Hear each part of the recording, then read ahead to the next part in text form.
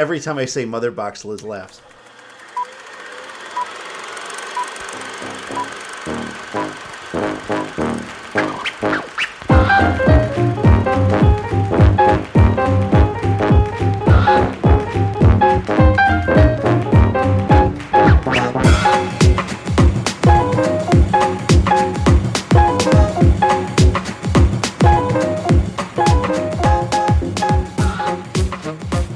Film fans, welcome back to another episode of Movie Rampage. This is episode number 4, and in this episode, Elizabeth. Hi, Lizzie. How are you? Hi, Tim. I'm doing great. How are you?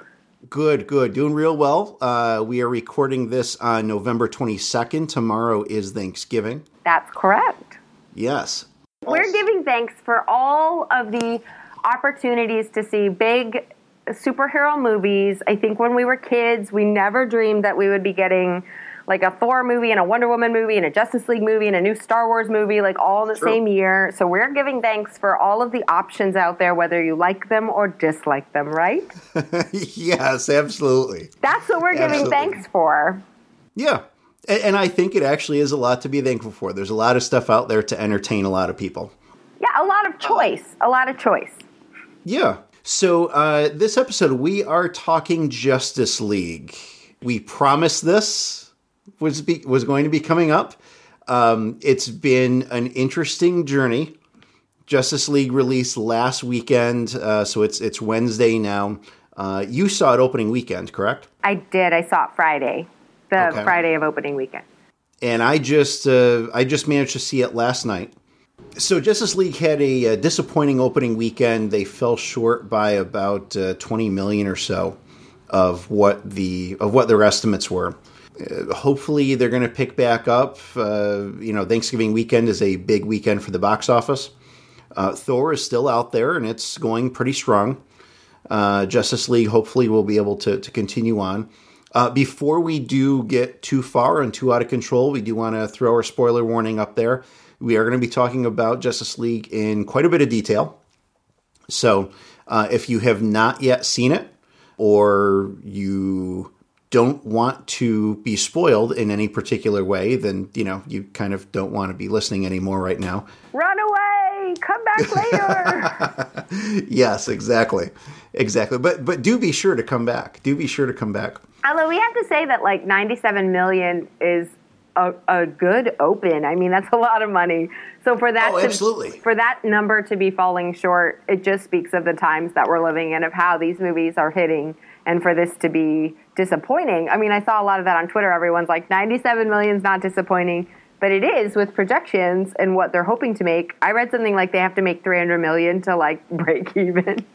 Oh yeah, and that's just in production costs. Right. Usually marketing costs are about the same amount that they invest in the film. So we could reasonably be looking at a 500 million plus, which is a crazy number to wrap your head around, for them to recoup their costs. And of course, that's global. So when we're talking the 90-some million opening weekend, that's only a domestic number. So they are making some money globally.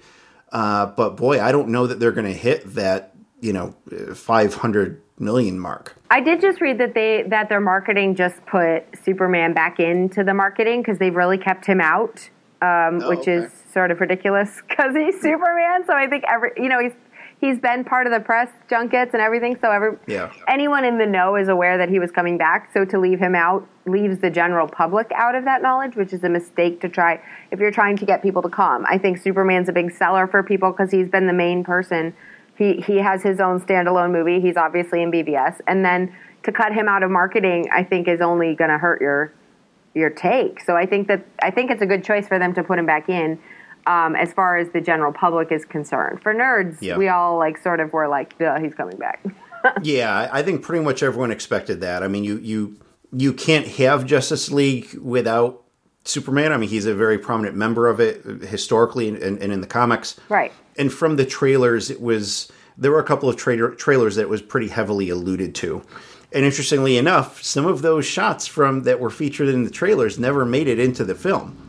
There's the one shot where Alfred, played by Jeremy Irons, was kind of looking to his left and up a little bit. So he was clearly looking at something that was above the ground, and had some line of, thank God you're back, or, they really needed you, or something like that. And so it was just really strongly assumed that, hey, he's got to be talking to Superman. The line that he said and the way that he said it wouldn't be said to another one of these characters. See, that's something interesting that I always looked forward to in a Justice League is like interactions with secondary or like unexpected characters, like Lois interacting with Wonder Woman and Alfred interacting with Superman, and like those kinds of interactions always fascinated me, and I really didn't feel like we got any of that, which obviously you had a lot to get to and build up to, so those are nuances that maybe will come out in future movies. But like that's what I always liked about like the animated series and like stuff like that, where you'd get little nuggets of different people interacting together, like side stories and stuff like that. That's what I love about the Justice League. So that was, I'm sad that didn't make it into the movie, because I feel like that would have been really interesting, as Alfred and Superman's interaction. Oh, I agree. And whenever you have one of these ensemble types of movies, you do have a lot of interactions and you have a lot of opportunity for things. This is before we kind of jump into some of the detail. I'm pretty sure that most, if not all, of our audience knows that there's been a fair amount of controversy and change and all that associated with Justice League. Really, to be honest, there's been a lot of controversy associated with this entire particular run of the DC expanded universe, and with Zack Snyder heading things up as the director. And I think he is a great director, but he's really imparted a very interesting tone to these films, which just doesn't seem to be suiting it. And so it's kind of created these camps of, kind of an us versus them, of people who are fans of this and people who are not fans of this. For Justice League in particular, we did see Zack Snyder kind of bow out, I think, immediately following principal photography. He had an unfortunate death in his family with his daughter. So both he and his wife, who worked together on films, they both basically took a leave of absence from this. And Warner Brothers then hired in Joss Whedon, which was kind of a big surprise to bring in Joss Whedon, who's been a Marvel guy, to bring him into a DC film to kind of finish things up. And then we heard a lot of rumors spinning around about, well, geez, Joss Whedon has had to do all these rewrites and reshoots and all this, and people saying that the movie was unwatchable when he came in. And so, I don't mean to rehash everything, but there just really was a lot of controversy with it. Where we are now, just real quick, because we usually do put ratings up here. I'm on, IMDb. IMDb has Justice League rated at a 7.4 out of 10, which is not too bad. That's really not too bad at all. That's an audience rating, over 86,000 ratings or reviews on it. The kind of fueling this controversy has been the rating in Rotten Tomatoes, though. And well, yeah.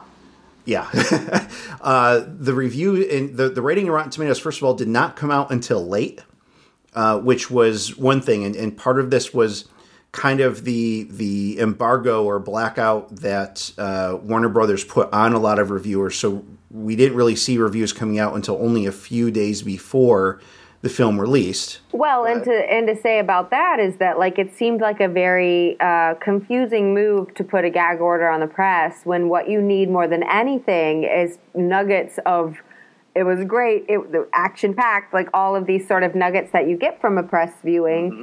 And they didn't have any of that. Meanwhile, Thor is dominating the box office with great press from audience and critics and everybody sort of loving it and having a great time with it. And so then you don't have any word on early reviews on Justice League. Not only that, everyone who walked out of seeing it early said they weren't allowed to say anything. And the only reason that you wouldn't be allowed to say anything is so you don't have bad press. Because, like, anybody walking out saying, like, it kicks ass, like, anything you thought about it, you're wrong, it's going to be great. Like, that's what you needed. And so to put a gag order makes no sense. For reviews to come out like a week before makes no sense. That was very confusing to me as somebody who watches that stuff and is interested in like sort of it doesn't change whether or not I'll see it or whether or not I'll have my own opinion about it, but I like to sort of know what the buzz is and to have zero buzz, not only that, but people walking out saying we're not allowed to say anything is surprising. No, and I mean, really, in particular, that juxtaposition that you mentioned with Thor, they needed to come in pretty hot and heavy to be competing with Thor, and this was a very subdued opening that they caused with how they wanted to push this. On top of that, Rotten Tomatoes, the approach that they had, I guess you can do like shows now on Facebook, and so Rotten Tomatoes started this Facebook series last week, and they released it. Their first episode of it, I believe it was the day before Justice League released.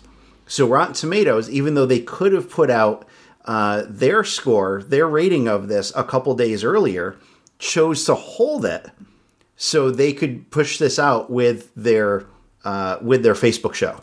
That didn't help.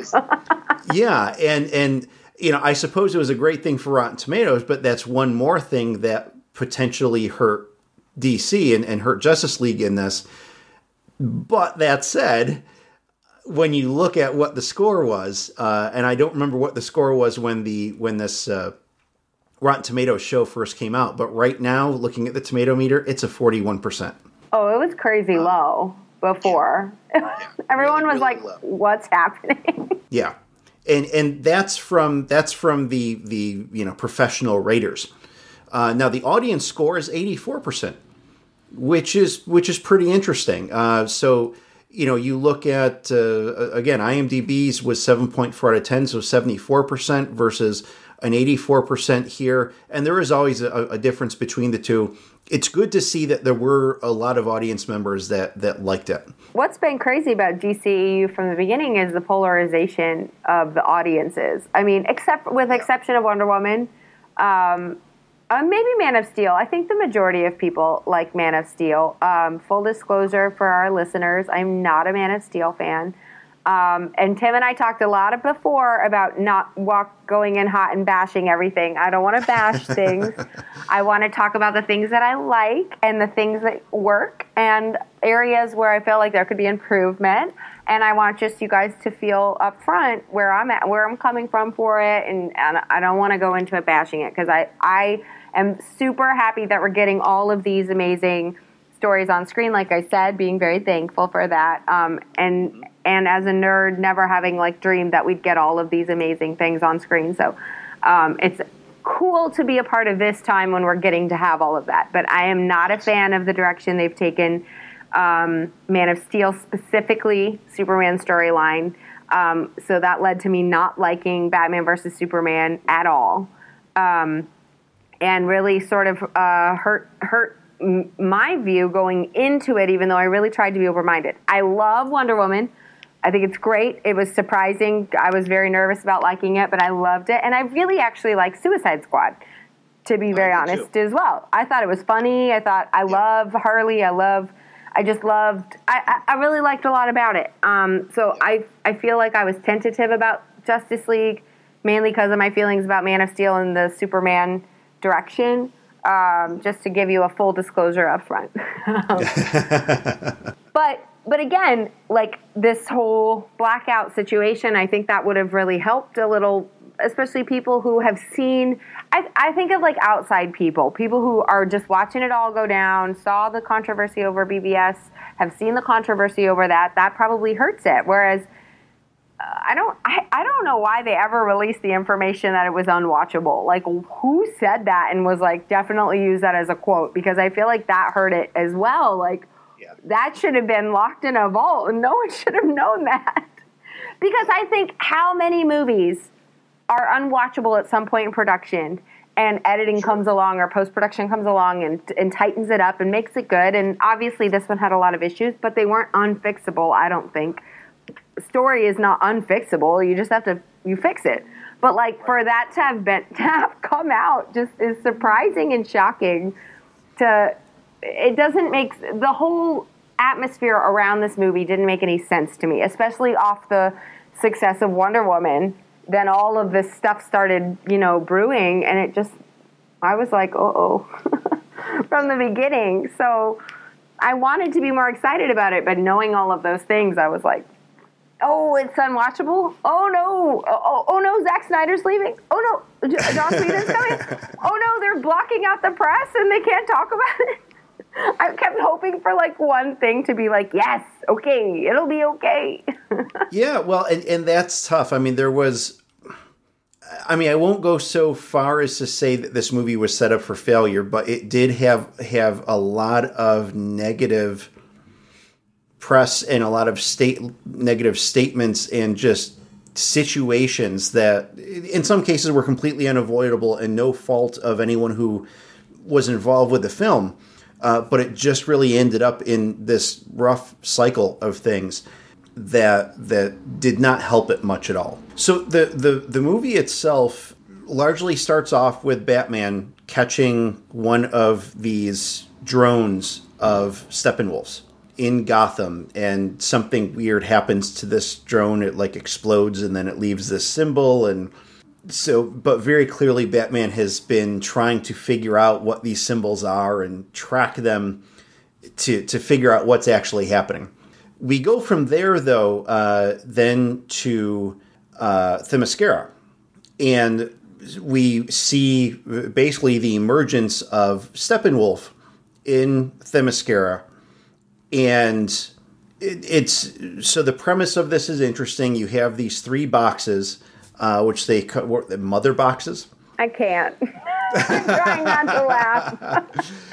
I think it's from the comics, so maybe comic people are all on board with it. But the name Mother Box, I can't with that. Yeah, that was a little odd to the point of mildly off-putting. It was gosh, they couldn't come up with something more creative for this. Maybe that worked in the 50s, but it doesn't work now. Whenever that was written, maybe it worked then, but it's super dumb now. Yeah. The character of Steppenwolf, I liked. What? I did. I liked the character. By that. I liked the villain. There were, and we'll talk, I think, a little bit later about some effects stuff, and I had a lot of issues with a lot of the special effects in the movie. I actually thought that the effects for Steppenwolf were very good. Yeah. Now, Liz is shaking her head. She's like, no. I thought Steppenwolf was ridiculous, and part of that is knowing that he was put in at the last minute to try to bridge a Themyscira gap and try to, pull in some success from Wonder Woman by adding Themyscira. And so he felt super disjointed to me and sort of pasted in after. I didn't think the effects were good on him. And I just didn't. I know that they wanted to go Darkseid, and they didn't go Darkseid, except for they sort of did because they mentioned him once. Yeah, he did have a mention as Steppenwolf was pontificating about something. He mentioned something about Darkseid, and nope, never appeared anywhere else in the film, was never mentioned again. I don't even know why the name was mentioned, because it was meaningless, essentially. It's a name drop. I think it's to try to build, because that's where they'll go eventually. And you also know that when the Zack Snyder version comes out and Darkseid's all up in that business, which is, I think, for me, the reason why Steppenwolf just fell really flat. He felt pasted in, and he was. I mean, he just was pasted in at the last minute to try to create a bridge between Atlantis and Themyscira and in the world of man. So I get why they did it. It didn't. I was like, no, Mother Box, first of all, no. And second of all, what's happening with his face? Make that stop. Oh, see, and I thought it was okay. Well, that's good. I'm glad. I'm always another disclaimer for Lizzie is I am super glad when people like things. It doesn't mean that I'm not on board with you liking it. I just didn't hit for me, and that's okay for me to not like it. And I'm super glad when people like things. That makes me happy. I think we all like to like things. Yeah. But it's and it is kind of funny how worked up we get when we don't like something. Yeah. And this is a rough movie. I mean, this is the first movie that we're reviewing on Movie Rampage, which I think overall is getting some negative stuff from us. Yeah, I know. We've been very positive. I will say another little tidbit for our listeners is, I don't think I've ever said it on this show before, but when I went to see Man of Steel, I greatly disliked it when I left the theater, and I was surprised by that because I think it was the first movie in a really long time that I just didn't connect to, a superhero movie. Superman's my favorite hero, by the way, classically, like for my whole life. And so I was shocked that I didn't like it. So I had to go back and see it a second time to make sure I didn't like it because I was shocked by how much I disliked it. And so I tend to like things. I mean, I'm known for that. People don't take my opinion seriously because I like too many things. That's a thing in my family. And so for me to not like this whole iteration of Superman, my favorite character, is shocking to me. And so I keep trying to, I think that's part of my disappointment and why I get so passionate. I get really passionate about BVS, which we won't talk about. But I think that's part of the reason why I get passionate about it is because I desperately want to connect to it and really, really like it. Sure. And it hasn't happened, except for with one, like I said, with Wonder Woman and Suicide Squad. But I keep trying. I really tried with this movie, I promise. So then I think after Themyscira, it took us, and I know there were some other interludes here and there, but it took us to Batman hunting down Arthur Curry, a.k.a. Aquaman. And they were up somewhere like Norway or something like that. And he encountered him. One thing I did like about this movie, I liked the comedy element. I thought there was some really good comedy. And I agree. In particular, Aquaman kind of poking fun at Batman and actually at the persona of Batman. I mean, he mentioned a couple times, so you just dress up as a giant bat? And he's just totally baffled by it, but he's also poking fun at him. I thought those were good moments. I thought it was pretty funny. I like that stuff. And I did like that Aquaman had to be convinced to be brought into the fold. Unfortunately, the encounter in Atlantis with Steppenwolf was not very exciting to me. That action scene and a lot of other action scenes, unfortunately, in the movie, they seem to fall flat. And I think it was the overall writing of them, I think, was fine, but I think it was the direction. I think the direction and the camera angles and such weren't capturing what we needed to really draw us in and for it to be really riveting. Which is surprising because those parts are definitely Whedon, I think, because he was in charge of the Steppenwolf part, because that wasn't in there when Snyder was doing it. And I'm actually not a big fan of Snyder's. I don't like his direction. I think he tends to go too dark on purpose with no redeeming, like, hope of the world sort of thing. And that's what superheroes, like, that's the point. Right, yeah. for me, not for everybody. And so I don't tend to like Snyder really at all. But I love Whedon. I loved him from Buffy. I loved him from, all of his things, especially, Avengers, obviously. And so I was surprised by how much I was like, oh, no. I will say, I'm super interested in Aquaman. I think Jason Momoa was a great Aquaman. I love the sort of surfer direction they took with it. I thought it was a little, I don't know, either, I don't want to say cheap, but like sort of like to like throw Mira in there and have it be like and next time on Aquaman, like the Aquaman soap opera. Yeah. I don't know, but I get they have to set up a whole world, in this whole, and they have one movie to sort of to jump off and throw all the pieces in order for the next movies that they're going to have, which Aquaman is one of those. So I get that, but I still was like, first of all, the graphics look like it's some sort of a not well done video game, and there's such great video game graphics, so that's saying something. That it felt like a poorly made video game. That it just looks so CGI'd to me. I mean, like, we didn't mention the Henry Cavill fake mustache portion, so Henry Cavill's filming Mission Impossible 6, and basically the studio said he's not to shave his mustache, and so when he came in for reshoots, he had the mustache, and so Warner Brothers had to CGI it out, and apparently they forgot how CGI works, because Like, here's Star Wars over here making a Leia and a Tarkin out of thin air and sand, and you couldn't make a mustache disappear without his face looking distorted? That's the opening shot of the movie. I don't know, that was very surprising to me. And so then I think once that hit the fan, like the rest, I just was very attuned to a lot of the other CGI, whereas maybe if that hadn't been in there, I might have not been as aware of it. I mean, I would hope not, because there's plenty of movies where you see the CGI, but your imagination fills in the blanks and you're okay with it. But for some reason, I was super aware of like all the CGI. Well, so I mean, the first act of the movie essentially is largely led by Bruce Wayne trying to figure out what exactly this whole threat is. And then from there, knowing that he can't handle this on his own, and so he has to assemble this team, the Revengers or something. Stop it! So he has to put together his team. Wonder Woman gets some information by way of this old signal from Themyscira that something occurred there, and so she kind of gets some idea of what's going on, and so she seeks out Bruce Wayne.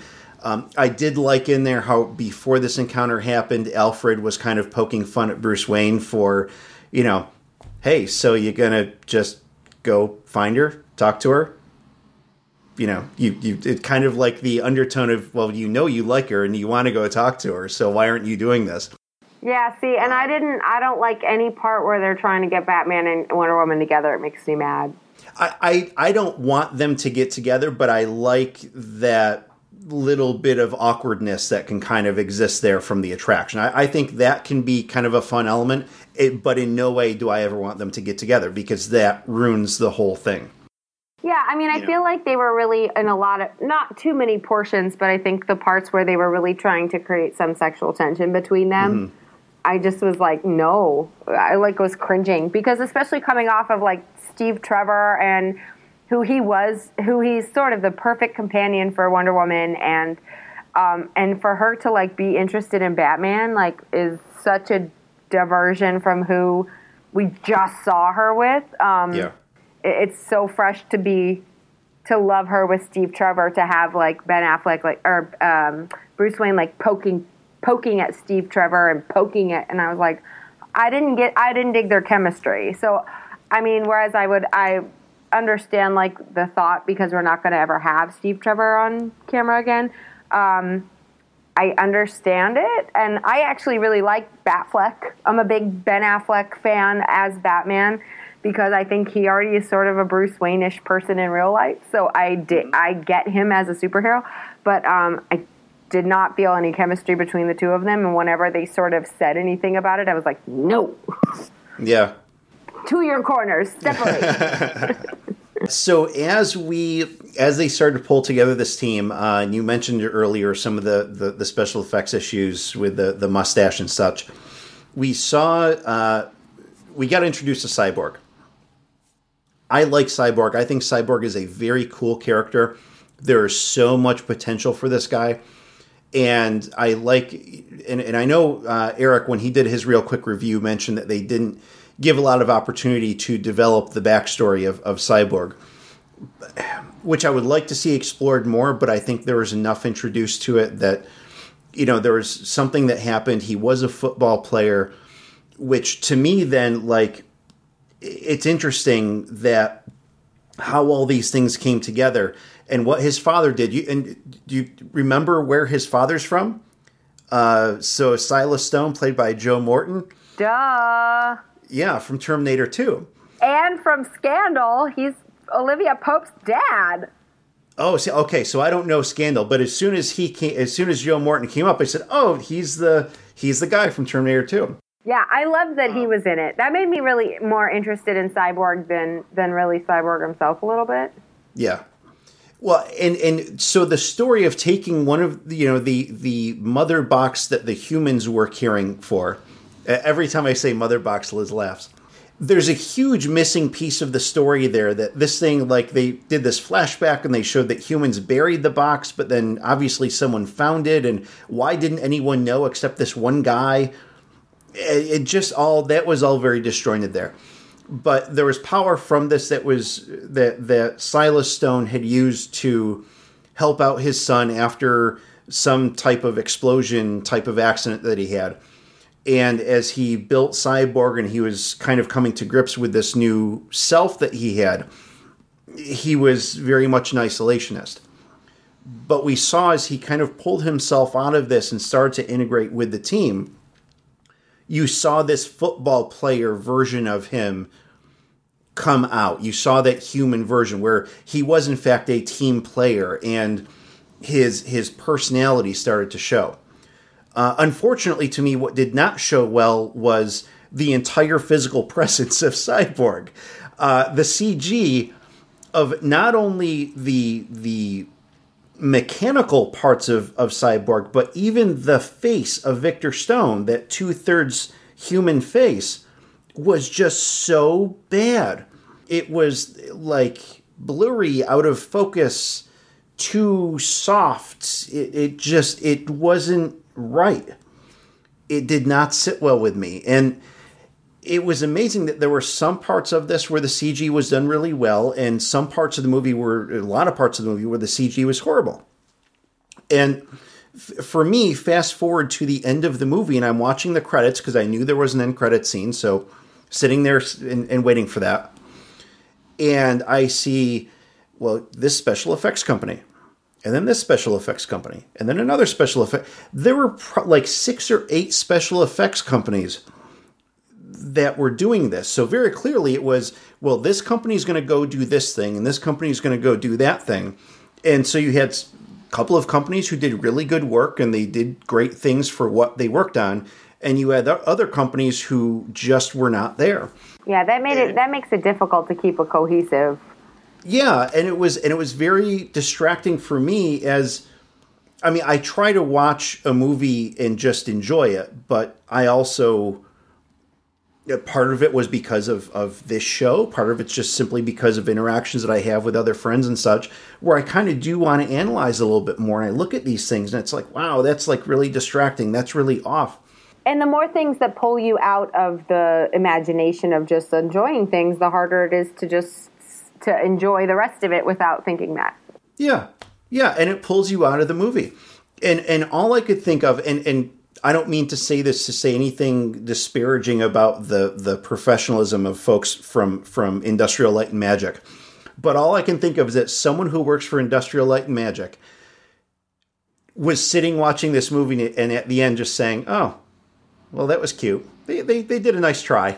Right, because they made Tarkin out of thin air and dreams and sand.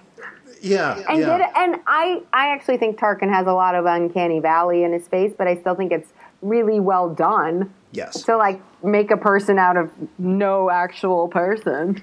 Like, you couldn't use a person's actual face and just get rid of his mustache without it looking wonky. True. All right, we're getting too negative. Reel it back in. What did you think about Flash? Did you like Flash? Okay, I loved Flash. I thought he was really funny. I think that was sort of his purpose. So I wanted him to, because I'm a big fan of the TV show. So like part of it is I really want to see Aquaman's story. I love Wonder Woman's story. Don't care to see any more from Superman. We know that. And whereas I was like, I really like Flash, I love the Flash TV show so much that I'm not like dying for a Flash standalone movie. You know what I mean? Mm-hmm. But I thought Ezra Miller did a really good job. I thought he was the comic relief in a lot of the portions, and he hit it really well. And I think he added a lightness that the franchise needs, and learned from Wonder Woman a lot of like, people want a little bit of laughter, and it doesn't mean you're not being serious, and it doesn't mean that you're not being gritty or real, or that these aren't hard, dark issues, but it means that laughter and tragedy go together. That's the whole point of life, is that like bad things happen, but we find ways to still smile. And so I think that I think DC is sort of learning that like, oh, we can still like have, but it was almost like one-liner. And so I don't know. I really liked him, but I felt like that felt like he belonged in a different movie because it didn't go with the movie too well for me. Like, the movie itself didn't call for, like, one-liner. I felt like it was like the other ones fit really well, and then, like, they threw Flash in and said, like, we need someone funny, so go get in there. Yeah. I mean, I think it served a good purpose, and it definitely did soften the tone of things. Essentially, the Flash in this was the Spider-Man of Civil War. And I liked not only the comedy aspect of it, but you have a younger character, a younger actor, so it fits very well. And it's a character who has these abilities who really hasn't done much with them. So he's kind of unsure. He's not only unsure of himself, but he also does make mistakes. And I like that aspect of it, that he did everything he possibly could to try to help. Sometimes he needed a little bit of encouragement, and I like that Batman stepped up and gave him that encouragement. Well, it's like because his father's in prison, he's looking for like a mentor, like a father figure, and Batman sort of really steps in and becomes sort of like that for him, which I like that dynamic. I think that's really an interesting dynamic to explore between the two characters. And I felt like out of everybody on the team, Flash and Batman had the best chemistry for me. I thought their chemistry, as well as I think Batman with a lot of them had good chemistry. I felt like Cyborg didn't connect for me. I wanted to like him a lot. I like him in like Teen Titans and a couple other iterations where Cyborg is used. I really like Cyborg, but I felt like this one, and he's Cyborg, so he's not like all emotional or anything. That's the purpose of his character, but I just felt like I wasn't like, give me more Cyborg. And that's sad because I feel like I want to like him. I just was like, yeah, he's there. Yeah, see, I really did like Cyborg, and I loved the whole, he can interface with other technology type of thing. When he would get into any one of Batman's vehicles, he could make them better because he's directly interfacing with them. And, when they were talking about going out to Siberia or wherever the Steppenwolf and his people were in this nuclear power plant, which is a little odd. And Bruce is like, oh, well, if we only have hours, my transport can't get us there fast enough. And the Cyborg steps up and says, if I'm flying it, it can.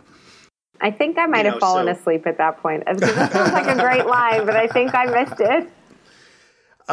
So that is, so you said it, Liz. You fell asleep, huh? I did. I'm sorry, gang. I really tried not to. And I drank a Slurpee, too, to try to stay awake. I stayed awake for the movie. I will admit that, and I'm not throwing my wife under the bus. She knows this. I told her I was going to mention. She did fall asleep. Mrs. Tim and I are on the same page. Oh, yeah. Like early third act, I think she fell asleep. I felt really bad about it. Even so, I almost went to see the movie again to make up for falling asleep, but then I was like, I like my money too much. So I didn't go see it again. But it was only for like 5 minutes. It was a very quick nap. I feel terrible about falling asleep. Yeah, there were just, well, like I said, even though there was actually a fair amount of action in the movie, the action and a lot of other parts in the movie approached where they needed to be, but for me at least, they never seemed to get there. Yeah. I will say, I thought that the CG around Flash, like the way they did his with the lightning, and that was great.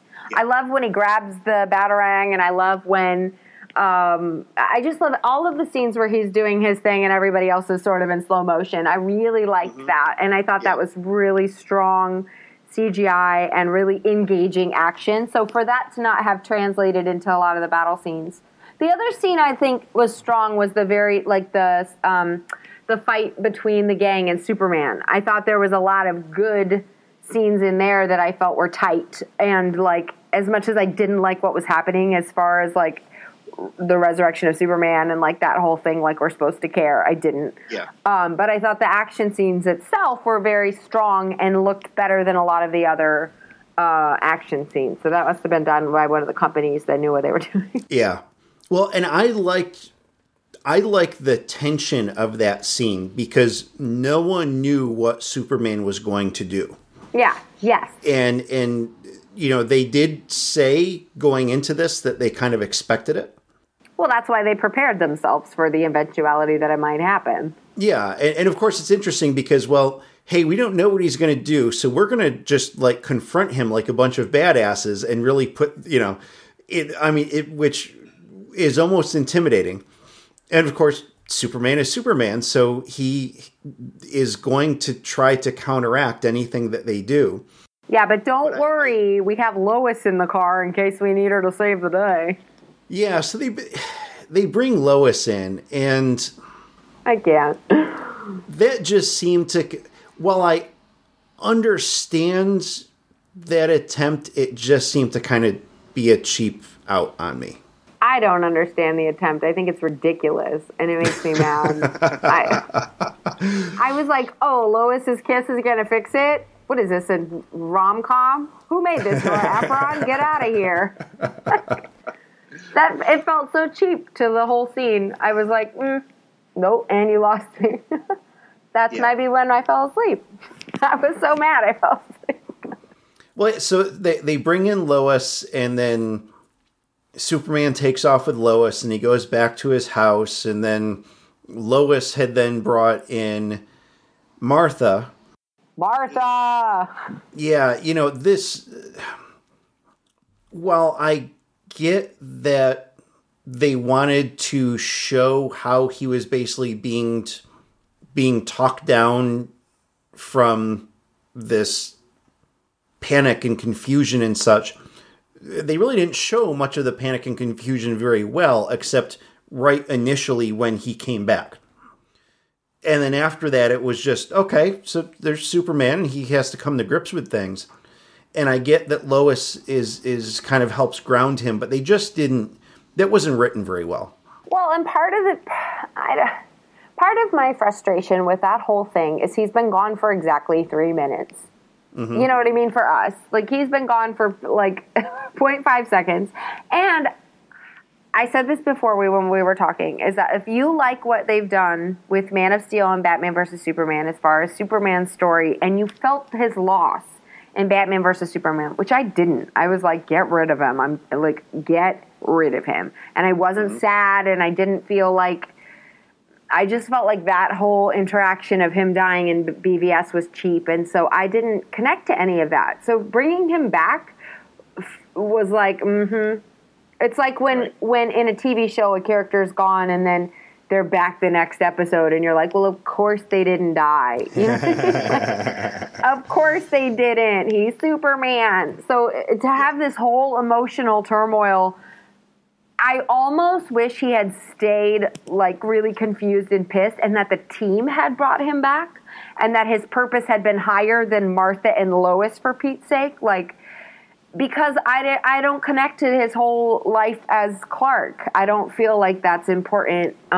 So for that to be the like connecting factor that brings him back and causes him to fight with the team, it doesn't make sense. I was like, this is not working. But I hope other people liked it. Well, and the thing to me is that I can understand if you are counting on a teammate because of what they contribute to the team, but it seemed to me that this whole final thing was really so hinged on Superman as just Superman. Like, the rest of them could have said peace out. Yeah. And Superman could have come in, and my issue with this new Superman is that he is insanely arrogant. And so this Superman essentially, came in and is like, hey, I got this. I got this. You guys are good. And aside from Cyborg doing the thing with the mother boxes to separate them, there was no other... Batman didn't do anything else. Flash, they even showed the inadequacy of Flash as he went and helped the family in the pickup truck, and Superman's flying away with a condo. Right. That's right. Well, in Wonder Woman and Aquaman, other than them having been pulled in because part of the mother boxes, whatever the hell, was in their areas, it didn't make sense for them to be involved either. And as people who are fans of Justice League, which I have always loved the Justice League, again, huge Superman fan from back in the day, you get the sense that the reason they come together as a team is because they're all necessary. And this just didn't feel that way. It was like, It was like Gilligan's Island when they changed poor Marianne and Professor to being and the rest. So it was like Superman and the rest.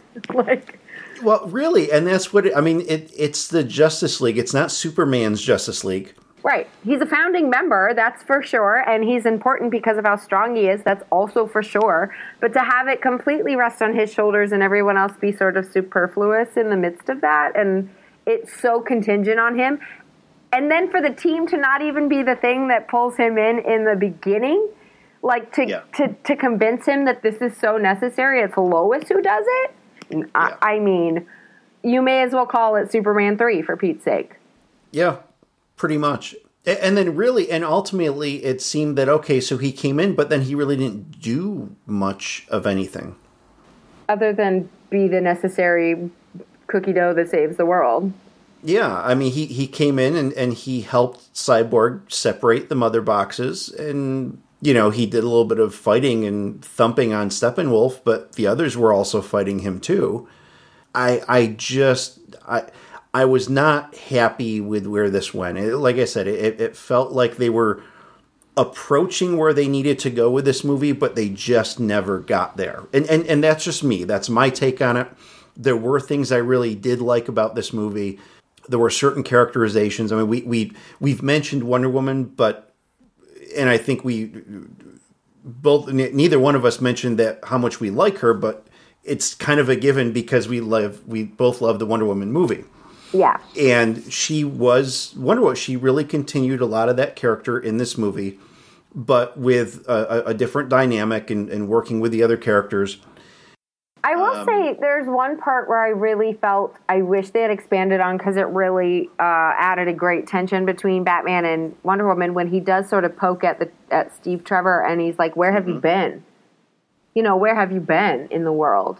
And sort of like hinting at, although it doesn't mesh with the end of her movie where she's sort of going off out at the museum and going in her costume, and we sort of get the impression that she's been in the world the whole time, but he makes this comment about, where have you been? You've been out of the world. You know, what have you been waiting for? And so I felt like that was a link that they sort of hatched onto the movie that I felt like, why wasn't that more prevalent? I felt like that needed to be explained, of like, or we needed another Wonder Woman movie in between to sort of get us there that she's been out of the world and sort of protecting herself in the aftermath, though we don't get the sense that she's about to protect herself after seeing Wonder Woman. So it was a weird comment, though I liked if that had been the direction that I felt like they had taken with Wonder Woman. I feel like it would have been an interesting one to explore. So I liked the idea, but I didn't feel like it necessarily meshed. And part of my thing with the whole movie in general, and it was partly because of the director snafu and the rewrites and everything, but the story itself felt so disjointed, and it was like vignette. Like, let's jump here, let's jump here, let's show you this cool thing, let's go to Atlantis, let's go to Themyscira, let's go here. And so it felt while the story felt disjointed, I don't think the visuals felt disjointed. I felt like it looked like a Snyder movie from beginning to end. So it never looked like Joss came in and added some gloss the one thing I sort of wished they had was that like epic Justice League superhero shot that you get in Avengers. And I don't want to compare DC and Marvel. I don't want to spend the episode doing that, which I don't think we have. But I think we're sort of a little bit, I don't know, like used to that sort of feeling because of Marvel. And so I kept expecting there to be like a epic pullback or like a shot that I was like, Justice League! And like there wasn't. There was no team picture. Yeah. I mean, really, that's what it came down to. And the thing is, there were, I think, a good number of pictures of Batman, Wonder Woman, Flash, Aquaman, and Cyborg. But Superman was just missing from so much of the movie. You know, they do this resurrection thing, then he goes away, and then at the very end of the movie, he comes back and saves the day. And there was just it didn't feel that he was part of the team, just as the others were really starting to gel as a team. Yeah, and he sort of pasted on there. Yeah. And so I wasn't a real big fan of that. I'm glad that the Lasso of Truth made some more appearances in this movie compared to the Wonder Woman movie where it didn't. However, it was a little too glowy for me in this movie. It was very glowy. It was very bright and glowy and yellow. Well, which worked in her movie because it was bright and glowy and yellow in her movie, but it didn't work. But it wasn't used as much. You're right. Well, it had about three key parts where it gets used in Wonder Woman. Yeah. But I did like that it came back, but I was like, they need to tone it down. I liked that it made it in there. I loved when Aquaman sat on it. That part was like, the best part. We're all going to die, and you are so hot. Yes. And that part was the best part. I was so happy about that part. And I think that, like, great. Those were the little nuggets that I was hoping for more from in a group dynamic, that you're sort of like, you want those little... like, what builds a team isn't how they fight together. It's how they interact in between fights. And I think that those are the little beats that we got some of and worked really well with some of them. But I wanted that to be what made me want to watch this team. And you never get that with Superman, except for at the very end when Bruce buys his home. Like, you get one tiny little moment of them together, but all we've known of Bruce and Superman is that they hate each other. And so then all of a sudden, like, Bruce is going to bring him back because he needs him so much. Like, it just was very disjointed and strange to, like, let that all be the reasoning. But I loved that scene. I thought that was, like, a really great team-building moment when they're all sitting around. And I was like, no, that's what I want. I want more of that. Well, exactly. And it is the Justice League. It's a team-based movie, and you want to see them together and interacting like that. And, you know, we've seen that in other films like the Avengers and such, and you need to kind of have some of that downtime where they're just able to talk and interact, and you can bounce between a serious discussion that is related to whatever it is that you're doing, whatever that main thread is. But then you also have a couple of little jokey, snarky kind of things that go around that just show the personalities and how these people are getting along, you know, absent the masks and the capes. And it grounds them. It makes them, it helps us connect to them because then they feel more like people. Right. It's the thing that we see ourselves in them. We don't see ourselves in them when they're fighting Steppenwolf, because we never will have a moment where we feel like that in our lives. But when they're interacting as friends and goofing off and having one-liners and telling deep truths, it's like, those are the parts that really make us see ourselves in superheroes. And I feel like the more that you add those in there, the more that we're going to connect, regardless of bad CGI or directors coming in and out or anything else. If you can connect us to what you're doing in any way, then I'm going to buy in. I'm going to be in for it. And that's just what I feel like the DC universe has lacked overall, and I want more of from them because I love these characters. I really do. I promise. Yep. And then one other thing I really liked, which I wasn't expecting because I hated the Batman versus Superman score, I loved this score. Danny Elfman's score was beautiful. I felt like he brought in elements from other themes, like a little John Williams theme coming in there, a little like 80s Batman theme coming in there. I felt like it was so beautiful, and I want to listen to that score for sure. And I hated the Batman versus Superman score because I felt like it was just one bass note the whole time and with no lighter notes, no tone in there. But I felt like this score really made me feel like individual beats for the characters. You could hear Wonder Woman's score coming in. You could hear a little bit of what they're going to do with Aquaman in the future. So I loved the score, and music really is a big thing for me, and it pulls me in, and I'll listen to a score for like weeks and weeks afterwards and think about parts from the movie. So I loved the score. I completely agree with you. I thought the score was really well done. I love that there were callbacks to old things, because it wasn't just, oh, let's pull in a score from yesterday's Batman. No, they pulled this in from, the Michael Keaton Batman films. Yeah. Which was really great. And like you said, from the old original Superman films. And yeah. It gelled together, and they didn't kick you in the head with it either. It wasn't like really, really apparent. It was just, you noticed it if you paid attention to it. And it was good. It was appropriate. It was really well done. So I agree. I very much enjoyed the score of this movie. I felt like that was like a musical Easter egg for people who are fans of the other iterations. Yeah. And I've listened to like the, John Williams score. We used to do marching band exercises to it when I was in high school. Sure. And I've listened to the Tim Burton soundtrack plenty of times because I love those movies. And so it was like a little musical Easter egg for anyone paying attention. And I loved that about it. I feel like that is something that saved portions of it for me. I was like, music, yes. Oh, sure. So I loved that so much. I cannot reiterate how much I loved that. Yeah, really well done. So obviously there's going to be more going forward from this. We know that there's going to be some individual movies. There's going to be a Cyborg movie, right? Probably. That I think is coming up. They have definitely indicated from the end of this film that there's going to be more Justice League. Basically, Bruce Wayne and Diana Prince were out scouting for the Hall of Justice. So they found this great big old building which had this, large ballroom type of thing in the center. And he said, we can put a table there and we're going to get 6 chairs around it. And she says, oh, well, make sure there's room for more. So I thought that was very cool. That was the movie looking at tomorrow. And to me, that's real important because they have a good franchise. They just need to get it in focus. They need to learn from their mistakes with it. It has a lot of redeeming values, but they got to figure it out.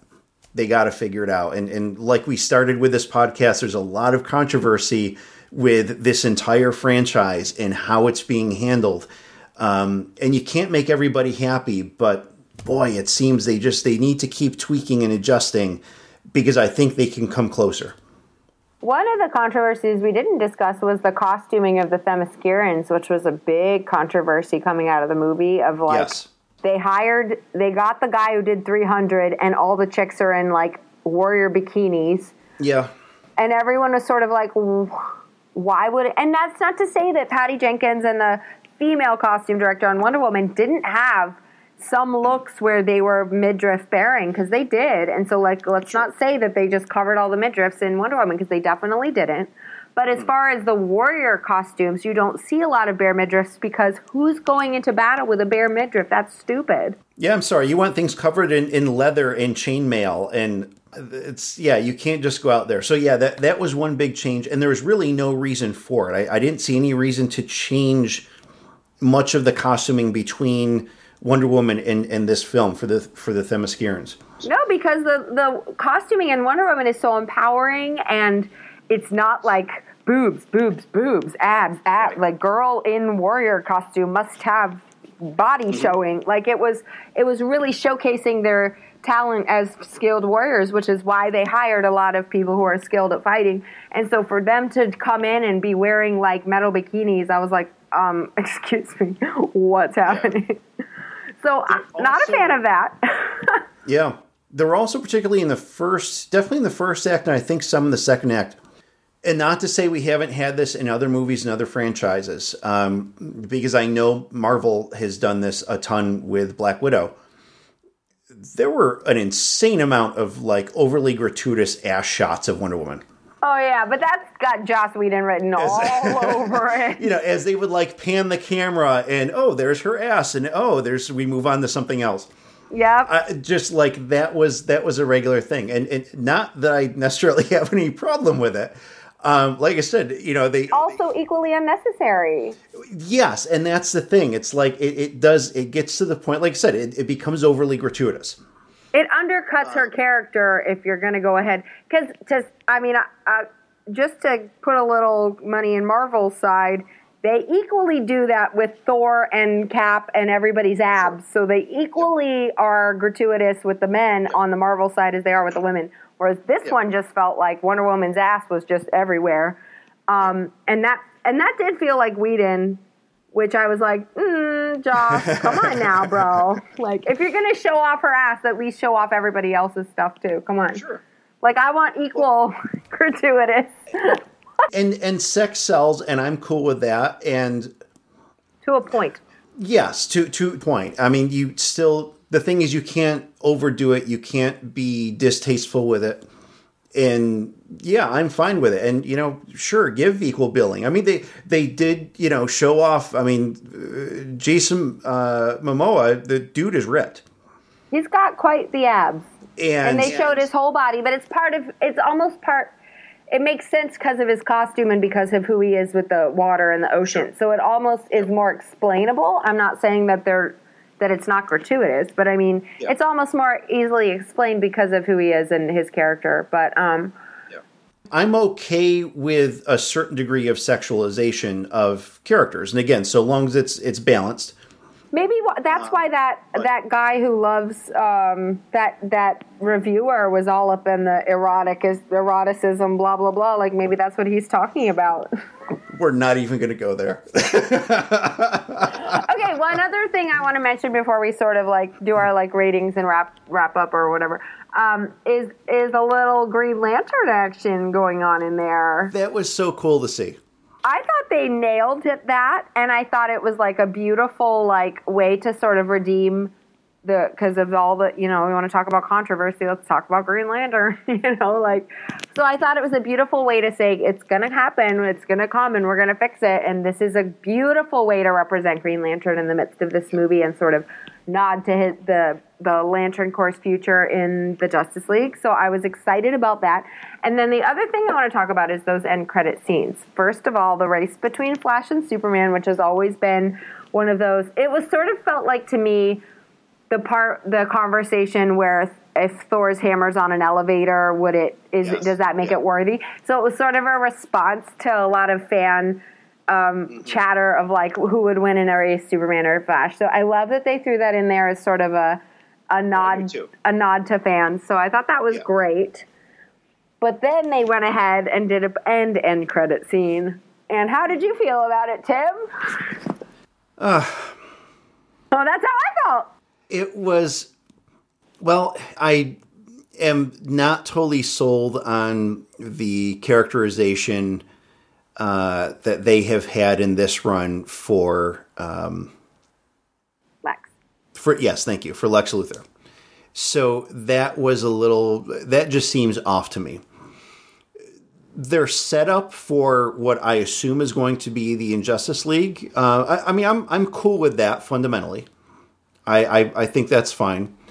What does get me a little bit is, hey, you guys already did a villain movie and that's it? You're done? You're going to walk away from that? I mean, why not do something with that movie and the characters you developed in that movie?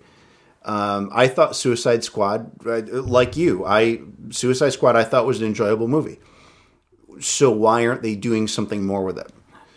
I get that they want to bring more characters in, but by God, do well by the characters that you have. Well, yeah, I think if they were really writing excellently for the characters that they had, we wouldn't question them bringing, new ones in. Whereas we kind of want them to just continue developing better the ones that they've already introduced. And I said this to you before, is like my dream for Suicide Squad was that they did sort of like an anti-Avengers and do like one-off movies for the Suicide Squad and then come together and build into sort of like a giant evil Avengers sort of antithesis in the DC universe and have DC create its footprint that way, which I thought would have been amazing. And I was sort of disappointed that not only did Suicide Squad didn't do as well as I would have hoped, and it was, while I really, really liked it, there were parts of where I was like, oh, it could have been so much better. And it does feel like they're just being like, and we're done with them and moving on. Partly because Batfleck hasn't been the big success and people aren't like, give us a Batfleck movie, so they're not really using his villains to the fullest of their potential. And they're really putting all their eggs in the superhero, in the Superman basket, so they're really pushing hard on Lex. And again, I'm with you. I don't appreciate Jesse Eisenberg's Lex Luthor take. And I understand the choice to go sort of a Mark Zuckerberg tech genius, like fidgety, nerdy sort of Lex, but it's so against what I imagine Lex to be that it's tough for me to get on board with that. And he feels more like Riddler-y, sort of ridiculous, rather than like knowledgeable, like chess, like putting the chess pieces in place and watching it all fall, and Superman taking the bait every time he puts it out there. And like, you don't feel that from Jesse Eisenberg. You feel like he's like, just like insane, first of all.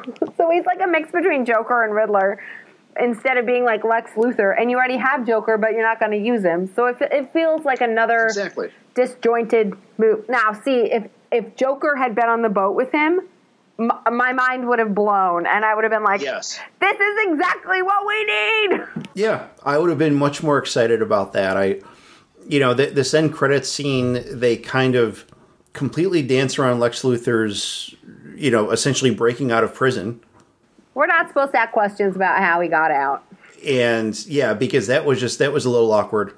While it is a new character, I am excited about Deathstroke, because Deathstroke he's a very cool character. And this could be a good tie to a standalone Batman movie, which I think they're insanely overdue for. And we're not even sure if they're actually going to do. Yeah, or even with Ben Affleck. There's rumors of someone else coming in. So, but when you look at things historically, Batman has been the driver for this DC universe for years. And so we've gone through this period of time now in this rebooted canon without a Batman movie. And arguably with very little presence of Batman. I mean, Batman versus Superman, he didn't, blow my socks off.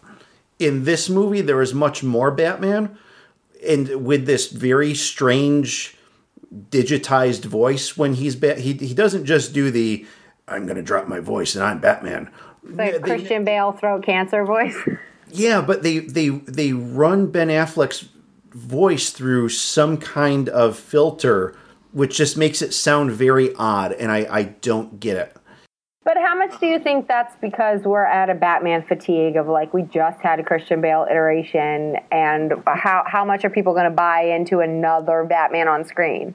And the same could be said for Spider-Man, and they did it correctly, so people are going to buy into it. So if they did it correctly, but a lot of people feel like the Christopher Nolan iteration was correctly done. So I don't think that people are like, because people were dissatisfied with the Andrew Garfield Spider-Man, they were perfectly okay with a reboot, whereas they still might have felt a little Spider-Man fatigue, and they liked Tobey because we all grew up with Tobey.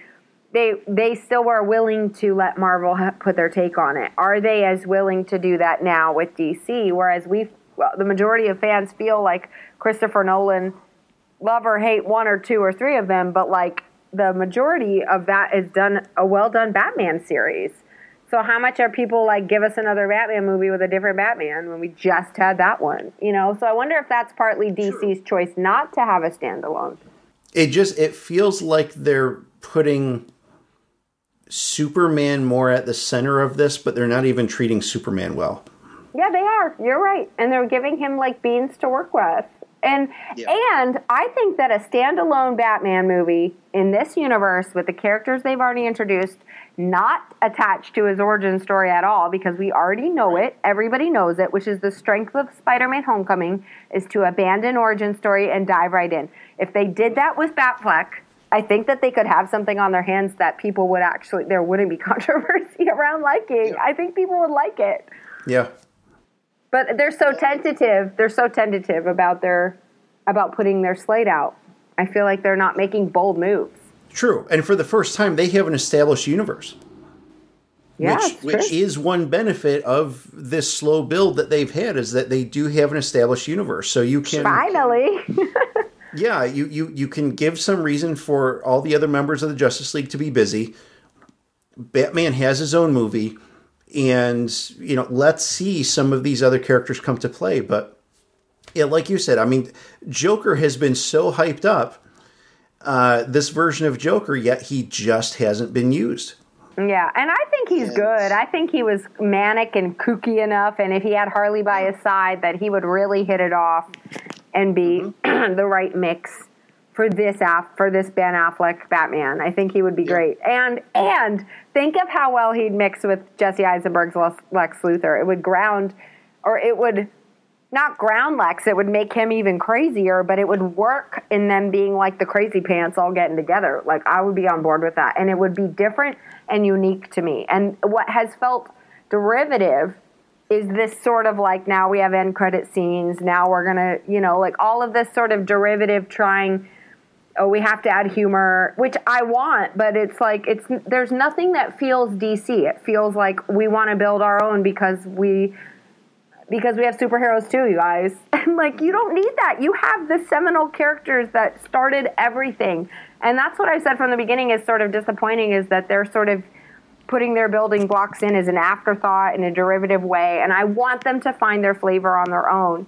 And maybe they are with the whole dark and gritty thing, and that's just not, as we've talked about in other shows, that's just not for me. I don't like dark and gritty. I think the world is a dark place, and I would rather walk away with hope or laughter or epic shots and I just don't feel like that walking out of a lot of DC movies, with the exception of Wonder Woman.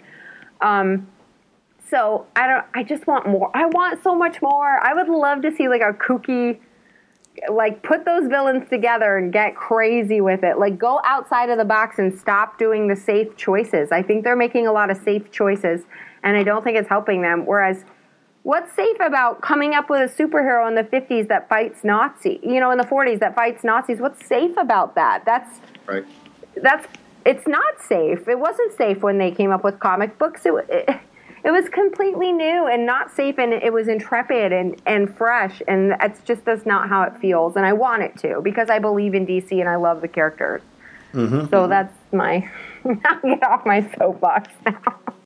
No, I can't disagree with it. I just I want them to keep going. I want them to keep going, and they just need to keep trying. And I'm hoping that they are listening to. And it's not to say that fans are always right either, because no, of course not. You and I do a lot with the Star Wars fandom, and a good chunk of the Star Wars fandom will oftentimes piss me off because they get so focused on what their own likes and dislikes are, and this is what I want to see, and this is what has to happen, and if you have any other opinion, you're wrong. Well, no, you're not wrong, you just have a different opinion, and let's talk about this. But I think there is some need to listen to fans in this. I think there's some need for them to look at things reflectively of not only what they have done and learn from the good and the bad of it, but also look at earlier iterations of your big characters, of your Batman and your Superman, and say, okay, here's what worked in the past, here's what didn't work. Let's try to build something that is sustainable going forward. And obviously they also have to look at Marvel. They're foolish to not look at Marvel. They're foolish to not try to emulate it, because Marvel has cracked the code. They know the frickin' formula. That's very true. I mean, you can't, if the being derivative has worked for plenty of franchises and is a tried and true, replicating what's great, but how could you almost be doing, creating and building in a similar, because I think the thing that's missing from DC is a Kevin Feige, however you say his last name. He has such a vision and has sort of driven this from the beginning with his team, and they set the building blocks years ago. In 2008, they knew where they were going to go with it, and they knew what they wanted to accomplish. And I think what's happening at DC, and to say that creativity is about trying and failing and trying and succeeding and trying and learning and doing all of that. So kudos to DC for putting out whatever they put out and learning and keeping on and not saying, oh, we had a movie that didn't perform well, we'll just scrap it. That doesn't help anything, because you've already put it out there. Just make it better. But so, part of it is just how can... Yeah, I mean, I agree with you. I lost where I was going with that, but like I got on a tangent. That's okay. Of course, learning from what's successful, but how can we sort of like do what we do successfully, but sort of it with our own DC flavor? I feel like, or what I was saying was Kevin being the driving force. I feel like they're missing that driving force. There's not like one dude at DC that's like, this is where we're going, and everybody get on board. You feel like everything has Zack Snyder written all over it, but he's not in charge of everything, and now he left the franchise. So where does that leave it? They need a visionary. Yeah, they do. They need a visionary to kind of steer the ship, and yeah. So, with all that being said, the question that you love to hate, how do you rate this movie? Oh no. Jonas is going to be so mad at me. He's gonna hate this whole episode. I tried, Jonas. I tried. I think it's gonna be so low. Okay, I'm probably gonna put it up a couple points just to try to not make it be so low. I'm gonna give it a 3.5. Ouch. Ooh, that's bringing it up a couple points? Wow. I'll give it a 3.75 because I want to believe 3.75. That's right. I want to believe in good things. I'm going to go 5. Okay. I'm going to go 5 with it. I think it did have a lot of good things and a lot of redeeming things, but there were just issues that were so glaring to me, and it just didn't get to where it needed to go. I think a lot of the times when I rate a movie, it's partly based on how I walk out feeling. Like the experience that I had in tones, and that's the memory that I have. Like I remember how I felt walking out of Man of Steel, and I remember how I felt walking out of Avengers. And there might have been parts in the movie that I enjoyed or disliked or whatever. There's an ebb and flow in every movie. But like, how did I feel walking out? And I walked out and was like, I hope I never see this movie again. I never want to see this movie again. I look forward to seeing what they do in the future. I'm going to watch Aquaman for sure. I wish we didn't have to wait so long for a second Justice League. I'll watch Wonder Woman 2. Probably won't watch any other Man of Steel movies because, again, I'm not a huge fan. But I want to watch the rest. I want to be engaged in it. But I hope never to see this movie again.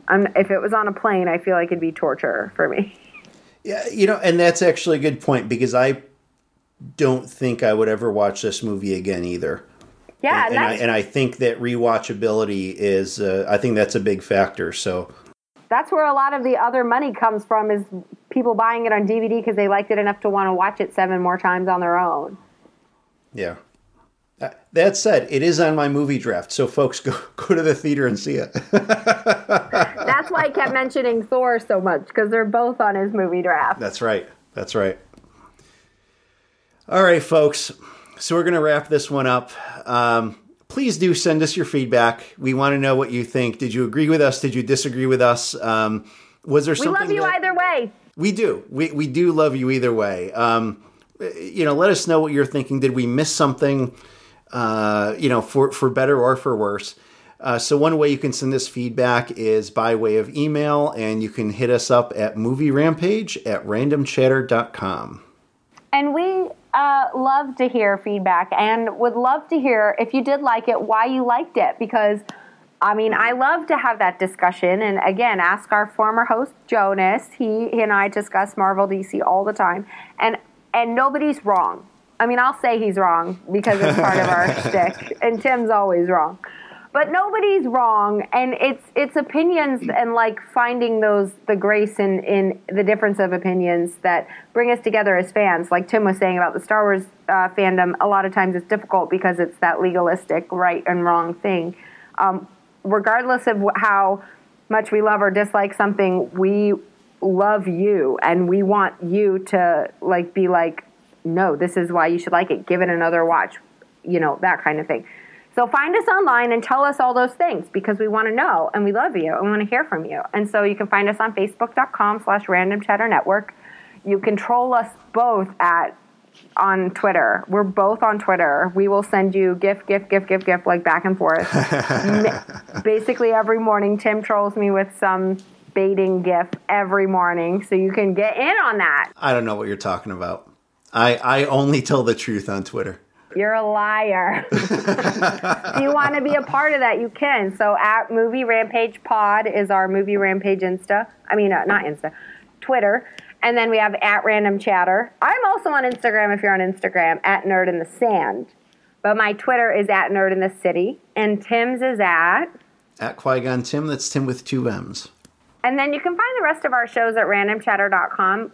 Tim and I are on the main Random Chatter podcast with Lou, and then Tim does a Star Wars Echo Base, and we've got a lot of new shows coming out. So if you like podcasts and you like the sound of our beautiful melodious voices, you can find them in other places. So go to randomchatter.com if you want to hear me screech about DBS. Just kidding, I won't screech. I tried not to screech. I screeched before just so that I wouldn't screech in the episode, right, Tim? It's true, and there might actually be recording of that. So he'll share the soundbite on Patreon, which Tim will tell you about. We definitely appreciate folks spreading the word and supporting us, both for this show, Movie Rampage, which this is only episode 4, so we're still pretty new. We're still liking to grow our listenership. So if you know folks that like movies and they like to listen to movie reviews, please let them know about our existence. And that would just be wonderful. We like to grow it. And also Random Chatter as a whole. If you listen to any of the other things, and Liz mentioned a lot of them that we do on the network here, whether it's something Star Wars or general pop culture or whatever, please tell people about us. You probably have friends who share common interests. And so ask them what kind of podcasts they're listening to, and we appreciate getting some recommendations. Leaving reviews also is a great way to help spread the word. So iTunes, Google Play, wherever it is that you might be listening to your podcast, you can click on all the stars, and please make sure to write in some narrative about why you like us so much. And we also like a little bit of financial support too. Patreon.com/randomchatter. That's where you can throw some dollars at us. It is a big help. Like, we just renewed our website hosting license like last week, and so that costs money, and it costs money for the data storage and that kind of stuff. So yeah, Lizzie wants you to make it rain, and so even $1 a month through patreon.com/randomchatter will get you access to our Slack channel. If you're not familiar with Slack, it is pretty much just a chat room with a bunch of other smaller little baby chat rooms. With covering topics, all sorts of topics, not only the things that we podcast about, but other things as well. You can join the hosts and other staff and a bunch of our contributors and fans in there. And it's a lot of fun. It's active through much of the day. It's a great distraction from work. And it's good. So, again, patreon.com/randomchatter. You give us something, we give you something back. So, that access to Slack is what you get for the $1 a month. Going up from there, $5, $10, etc. You get early access to shows. You get premium content, which does not get released out publicly, and is oftentimes unedited. So you get to, hear me drop F-bombs and stuff. Good times. Now, don't listen to it at work or like when your kids are around. We do like to drop F-bombs. Yeah, that does happen once in a while. So we definitely appreciate your support. And the music you hear on this podcast is by Bearded Audio. Thanks, Ian. And there it is, folks. Movie Rampage episode 4. We're going to come back with Movie Rampage episode 5, and we're going to talk about our favorite Christmas films. 'Cause it's almost Christmas. That's right. We're almost there. So, but we wish you a happy Thanksgiving. Yes, even you're not going to hear this till after Thanksgiving, but happy Thanksgiving anyways. Yeah, I'm not that quick with the editing either, though. We hope you ate lots of turkey, and we hope you ate lots of not turkey if you're a vegetarian. Don't eat the turkey if you're a vegetarian. Yeah, no, they're not going to do that. Go and watch movies, people.